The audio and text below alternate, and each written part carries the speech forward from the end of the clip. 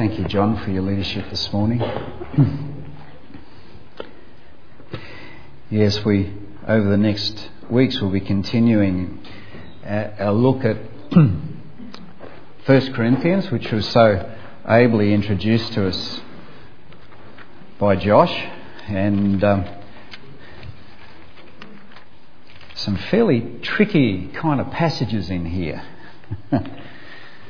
So be interesting to see where the Lord takes us. We trust that He will. That's the wonderful thing about God's Word, isn't it? It's not so much about the messenger, but the message. Now, what I'd like you to do at the outset, if you like, you could turn your Bibles to 1 Corinthians chapter 5. And let 1 Corinthians chapter 5 sit with you there. I'd like us to close our eyes and be, if you like, in the moment of these verses that don't come from 1 Corinthians 5. However, a kind of a positioning prayer, if you like. The first one is from John 17. On the eve of Jesus' crucifixion, he prays these words to his Father. So let's close our eyes so that we can. I sometimes like to close my eyes when somebody's reading the Word. It helps me focus on the Word.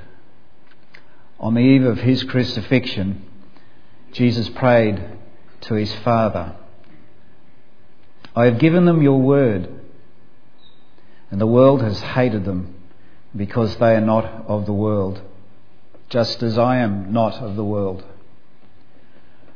I do not ask that you take them out of the world, but you keep them from the evil one. They are not of the world, just as I am not of the world. Sanctify them in the truth. Your word is truth. As you sent me into the world, so I have sent them into the world, and for their sake I consecrate myself, that they also may be sanctified in truth." From Romans 12:2. "And do not be conformed to this world, but be transformed by the renewing of your mind, so that you may prove what the will of God is, that which is good and acceptable and perfect." Wow. It's powerful verses, aren't they? And that whole idea of being in the world but not of the world.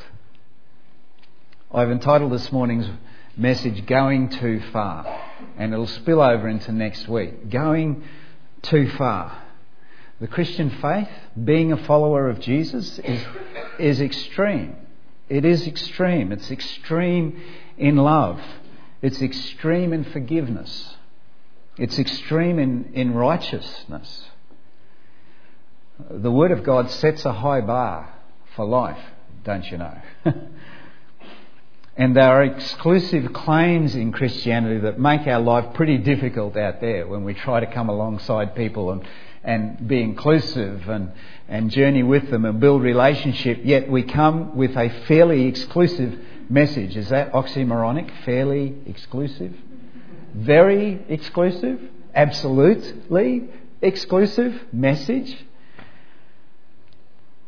Example, Jesus Christ himself. I guess most of the kind of exclusive claims in Christianity surround Jesus Christ himself. The Word of God says that He is the only mediator between us and God. Jesus Christ.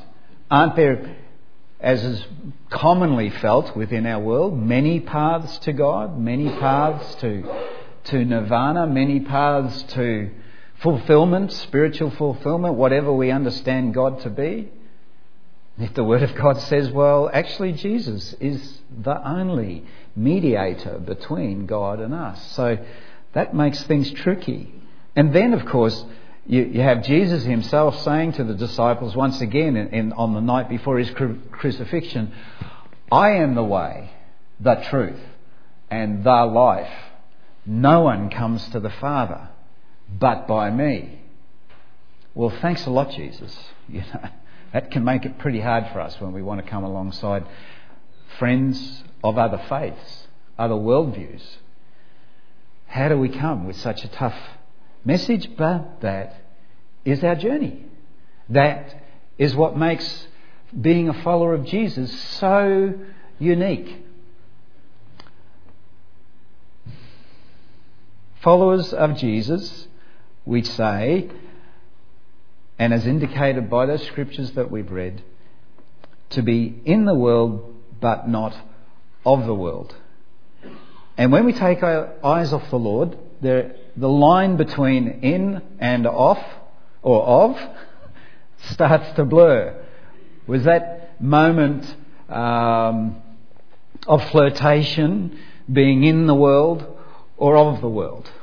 Was that moment of compromise just being part of everyday life, Or was it somehow, or is it actually helping in our witness with the Lord? I'm using the iPad this morning. I'm using the iPad this morning just for a change, and it doesn't normally switch off, but this morning it's switching off on me, so there you go. Don't you love it? Life was a much easier thing when all we need to do was bring our hymn book and our Bible. And as we said, a pump organ in the corner, and even the Lord deigned to bless us with his presence.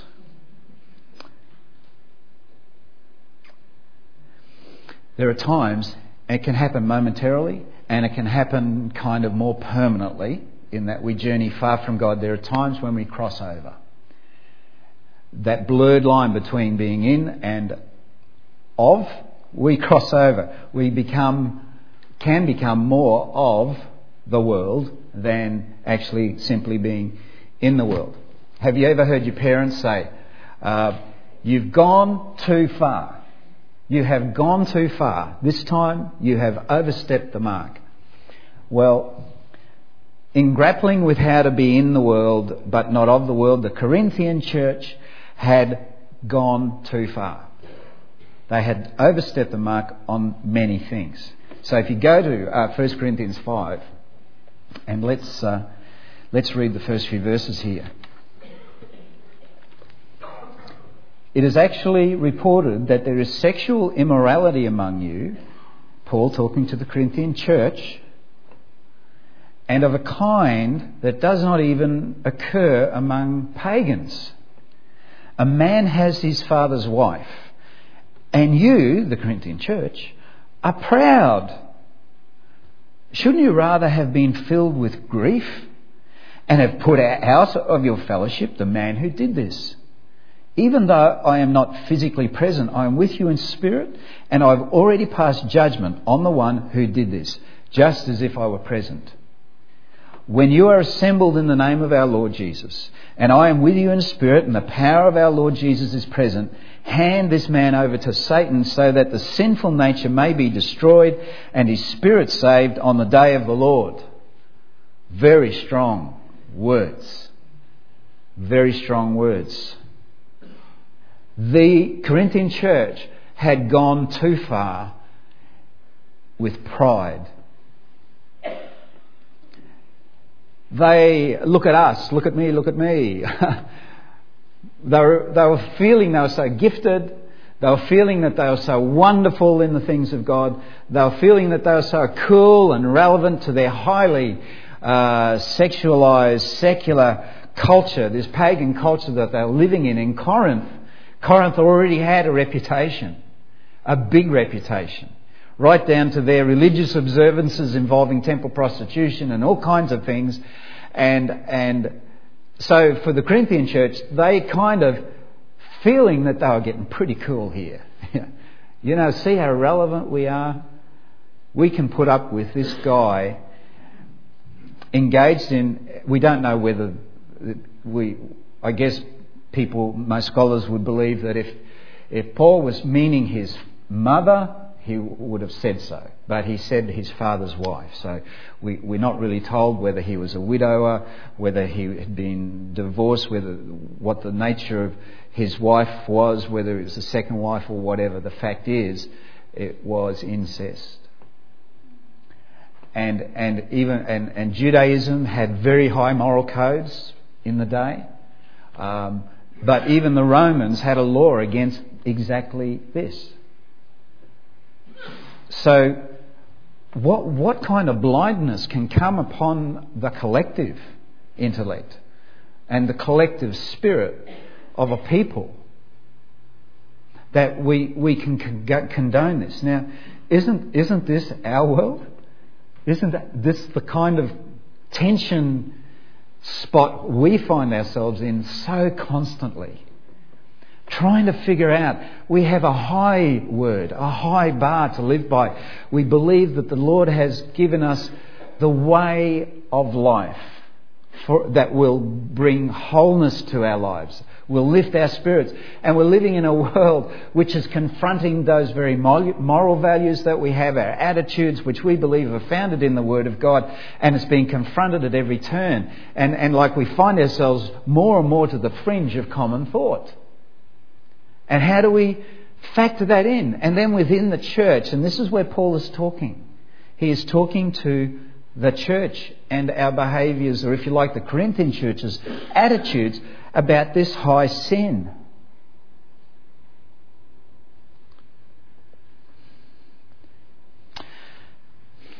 It's not really fashionable today in this age of individualism, but discipline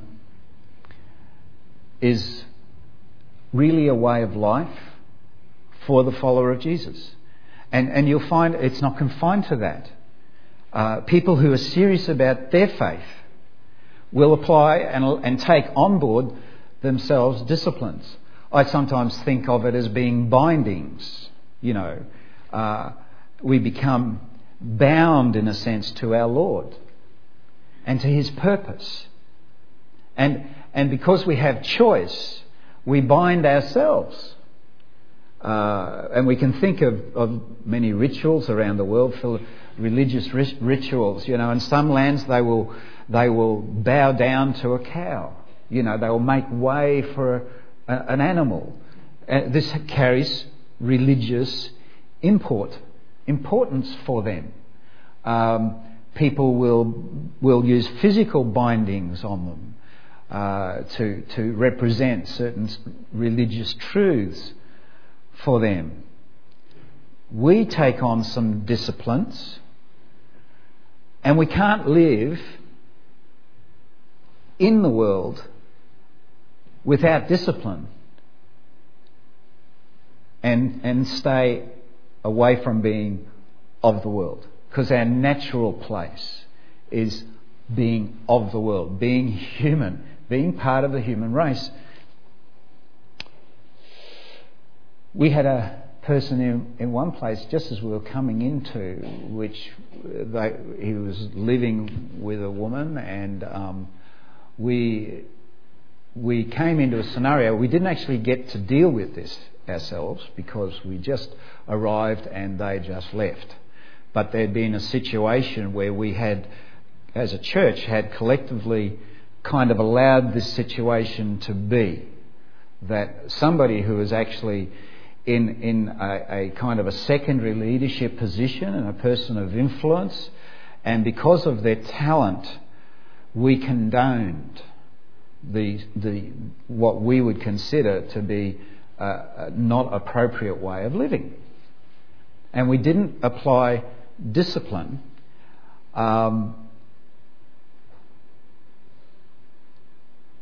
And it was a situation that really in the world is no big deal anymore, is it?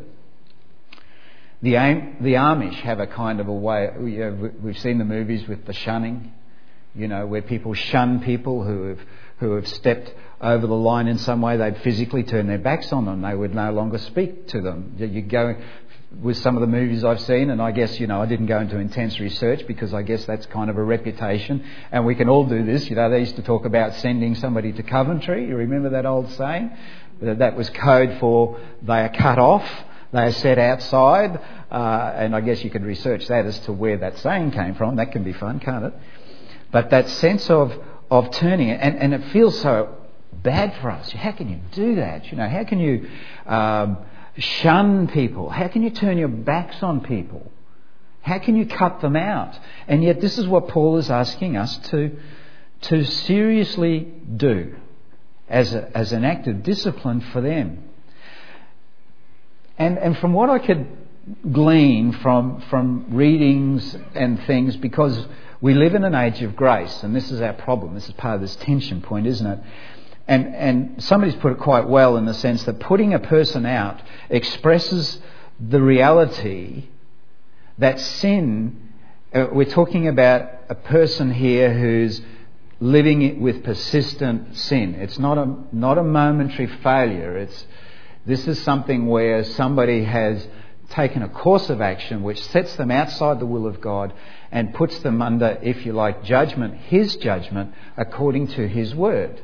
However we may discern that. But we with all of our prayerful intent, come to a point where we believe what the Lord is saying, and therefore being prepared to stand with God and align ourselves as an act of obedience to Him in the application of His law. Would we, if we put somebody out of the fellowship, cut that person off from our prayers, our intercessory prayers for them? I wouldn't think so. But when we're far from God, there's a difference in our lives. We've lost something. And here Paul is saying to the Corinthian church, under God, I believe you need to put that person out of the fellowship. Remove from him the benefits of fellowship, the blessing of being with the brothers and sisters and being in worship, and that kind of darkness that comes when within here is expressed in an outward way. And it has blessing then as we obey the Lord in how He's leading us. And this is an imperfect science for us as humans, isn't it? But the blessing that comes is that we are authentic. That we keep ourselves where the Lord wants us to be, pure and blameless in standing in our world. At least they know what we stand for. At least people outside would know that if they want to see Jesus, would they see Jesus taking on His Father's wife into a marriage relationship? Well, no, we wouldn't see Jesus doing that. Would we? It's interesting how even people that don't follow Jesus have a pretty reasonable radar when it comes to His people overstepping the mark. They could behave exactly the same way, yet they'll point the finger at our failings. How dare you? You're the church. You're a reverend. You're religious. How can you behave like that? Let's go on. Verse 6. You're boasting, and this is Paul's big problem here with the Corinthian church over this. It's not so much the nature of that person's sin. It needs to be put out of the fellowship. But verse 6, your boasting is not good. Don't you know that a little yeast works through the whole batch of dough? Get rid of the old yeast, that you may be a new batch without yeast, as you really are. For Christ, our Passover lamb, has been sacrificed. Therefore, let us keep the festival, not with the old yeast, hang with me here, the yeast of the malice and wickedness, but with bread without yeast, the bread of sincerity and truth. Okay, we know that we need yeast to make the bread rise. And we've had some conversation in leadership about the nature of the bread we use in our communion and what is a suitable way of fully expressing the nature of the communion bread, for example, which in its original form was unleavened. So it's kind of flat and it didn't rise. But isn't it interesting? Don't you see it happen in your own life? Oh yeah, that's there. a little yeast can affect the whole batch of dough after a while. And come back. And that thing that was once considered good, is now considered not so good. That thing that was, I had better words written down. That thing that we once would say was wrong, morally wrong or incorrect, is over time has become actually commonplace and acceptable. And it's like, well, let me just find this. Come back here. Come on. Yep.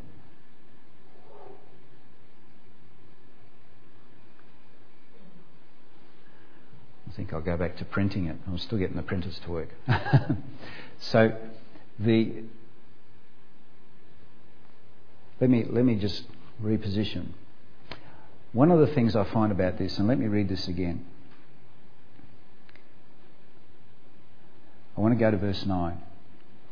I've written you in my letter not to associate with sexually immoral people. Not at all meaning, now hear this, not at all meaning the people of this world who are immoral, or the greedy and swindlers or idolaters. Now, Paul's not meaning don't associate with them. In that case, you would have to leave this world. Here we go. If you were to withdraw your association with the immoral and idolaters or swindlers or greedy people, well, the reality is, you'd have to drop out of society. How can you do that? You've got to be in the world.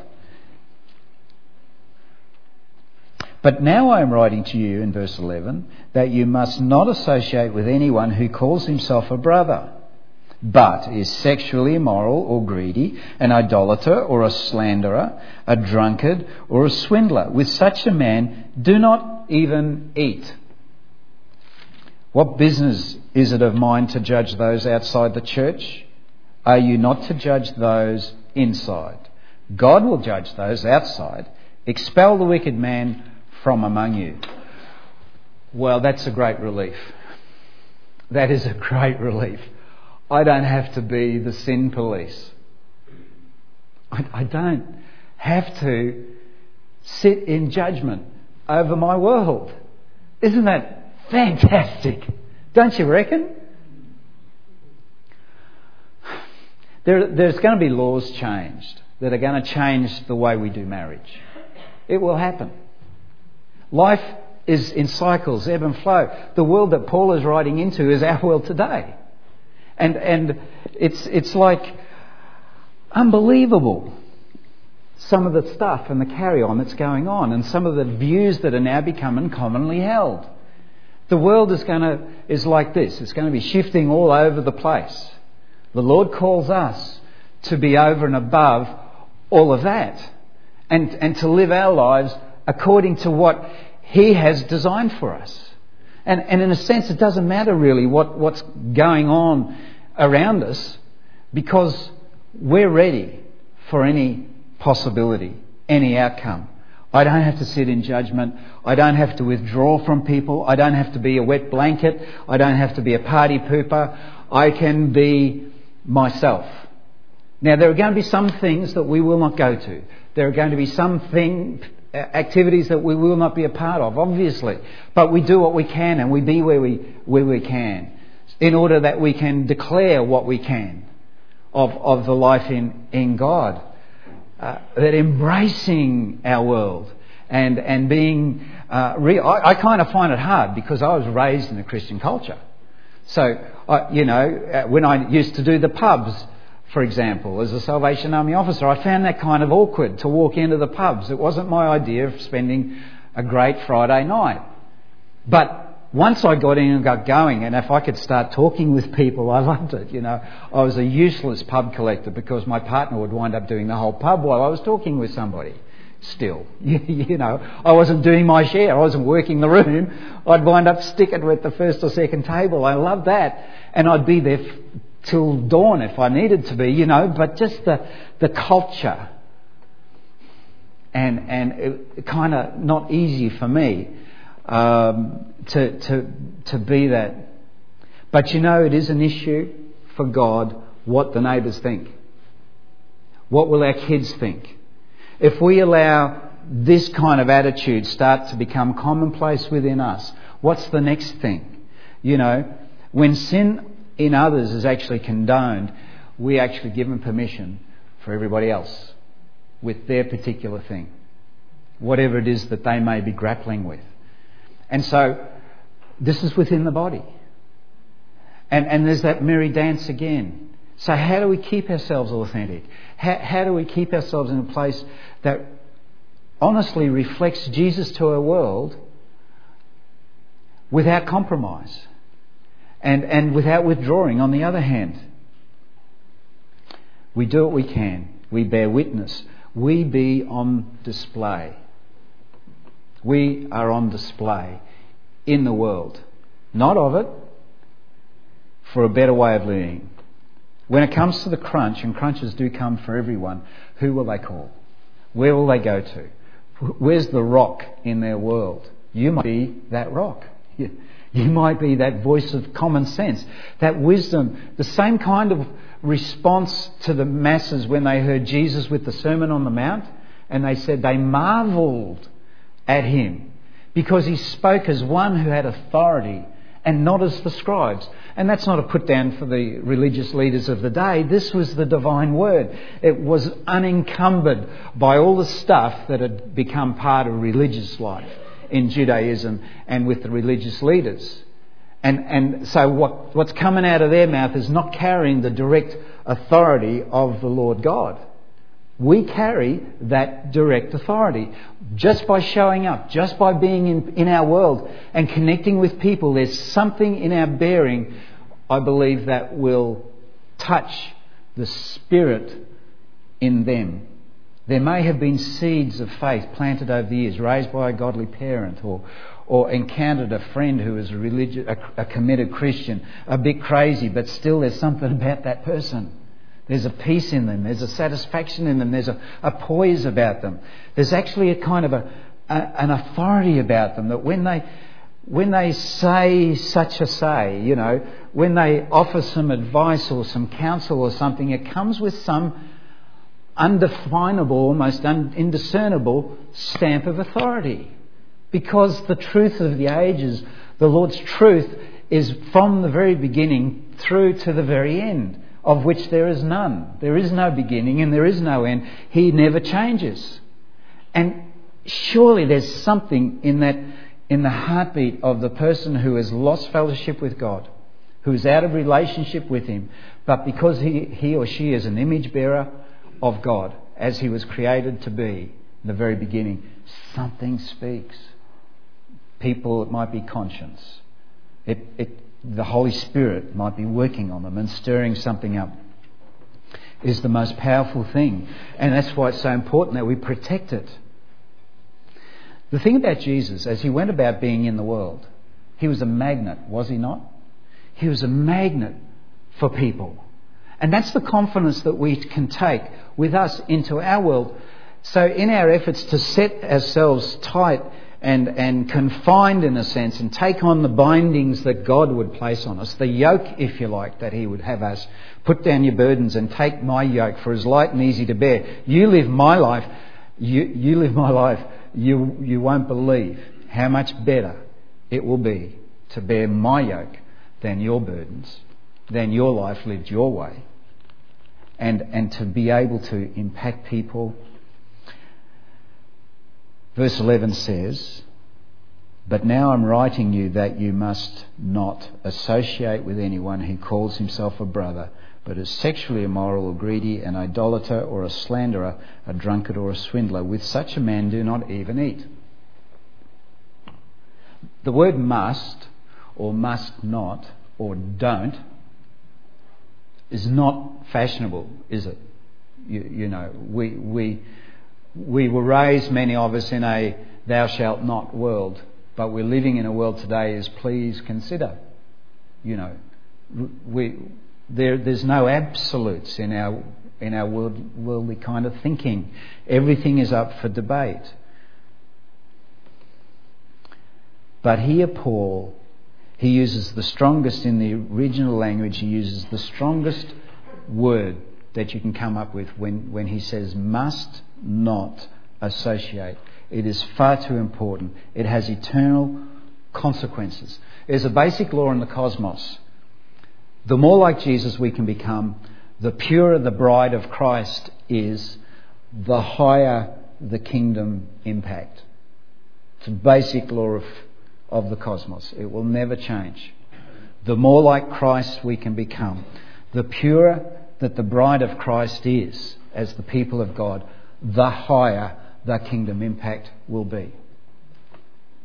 In this very rare occasion, 1 + 1 = 2, but it's actually a multiplication effect.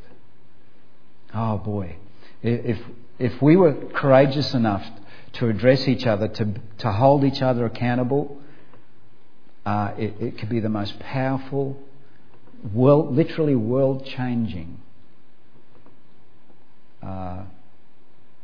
presence in our world that we could be. Let's kind of sit with this for a minute as we draw our thoughts to a close.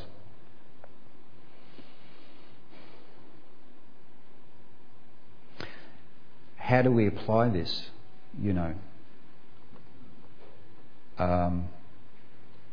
Are we to start going around with each other and, I'm not quite sure I really like your shirt, Andrew.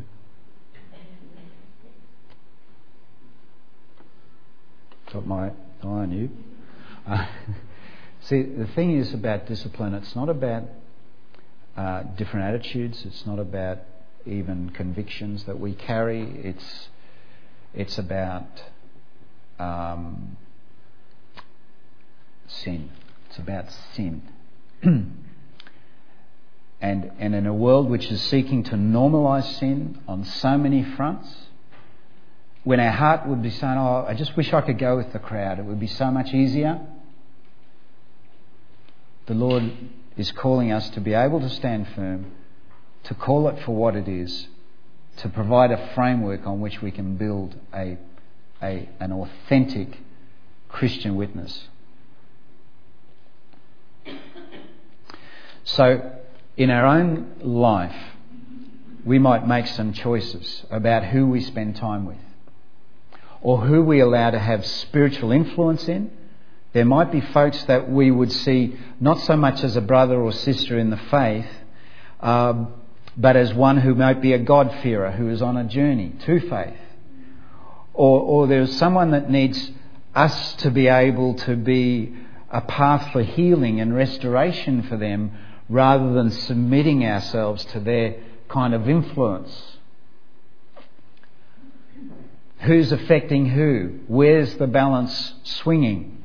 And to remember that we too could find ourselves subtly crossing over and becoming more of the world than in the world.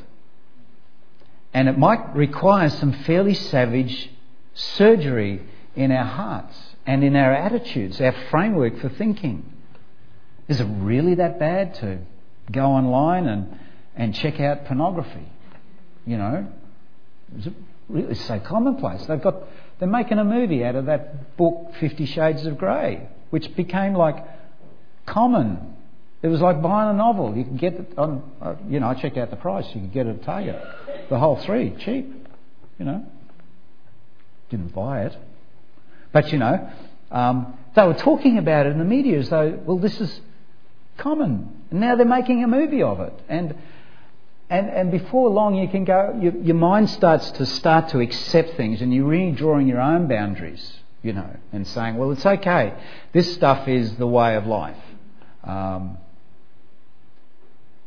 And yet, we know that if we allow it in, before long that yeast will affect the whole dough. And before long you'll find, perhaps that the way that I view life, my relationships start to fray and spoil. And on so many different fronts we're confronted. Is this a moment where I'm actually going to embrace the world and be of it? Or is there a way that I can somehow be in there, being for Jesus and being a light in a dark place and allowing Him to speak His truth into their spirit? Let's pray. Lord, this is really tough because we see it come at us from a couple of levels. Yes, how then should we now live? Each one of us individually are in that swing between being of and being in. It's a constant tension point for us. And very often we as a church and as a fellowship, as a collective, are being challenged to readjust our thinking and our boundary markers in order to be more inclusive, in order to be more welcoming, and in theory to help us be more relevant so that we can reach out more effectively to people. There's so much that we could talk about in even just these few verses. However, to keep to the main point this morning, Lord, we don't ever want to go too far. And we don't want to ever succumb to pride within our personal achievements, Lord, such that we lose sight of the realities around us and that which it is doing to us as we seek to be authentic, to walk out the life of Jesus before our peers, our friends, our families, our neighbourhood. And Lord, help us as a people together to hold each other accountable. Help us to get good at being able to challenge and confront that which in us may be a step too far. Help us to keep each other in sweet communion with you. And to do so with that grace that you apply, that we are fellow journeymen in this world and in this travel.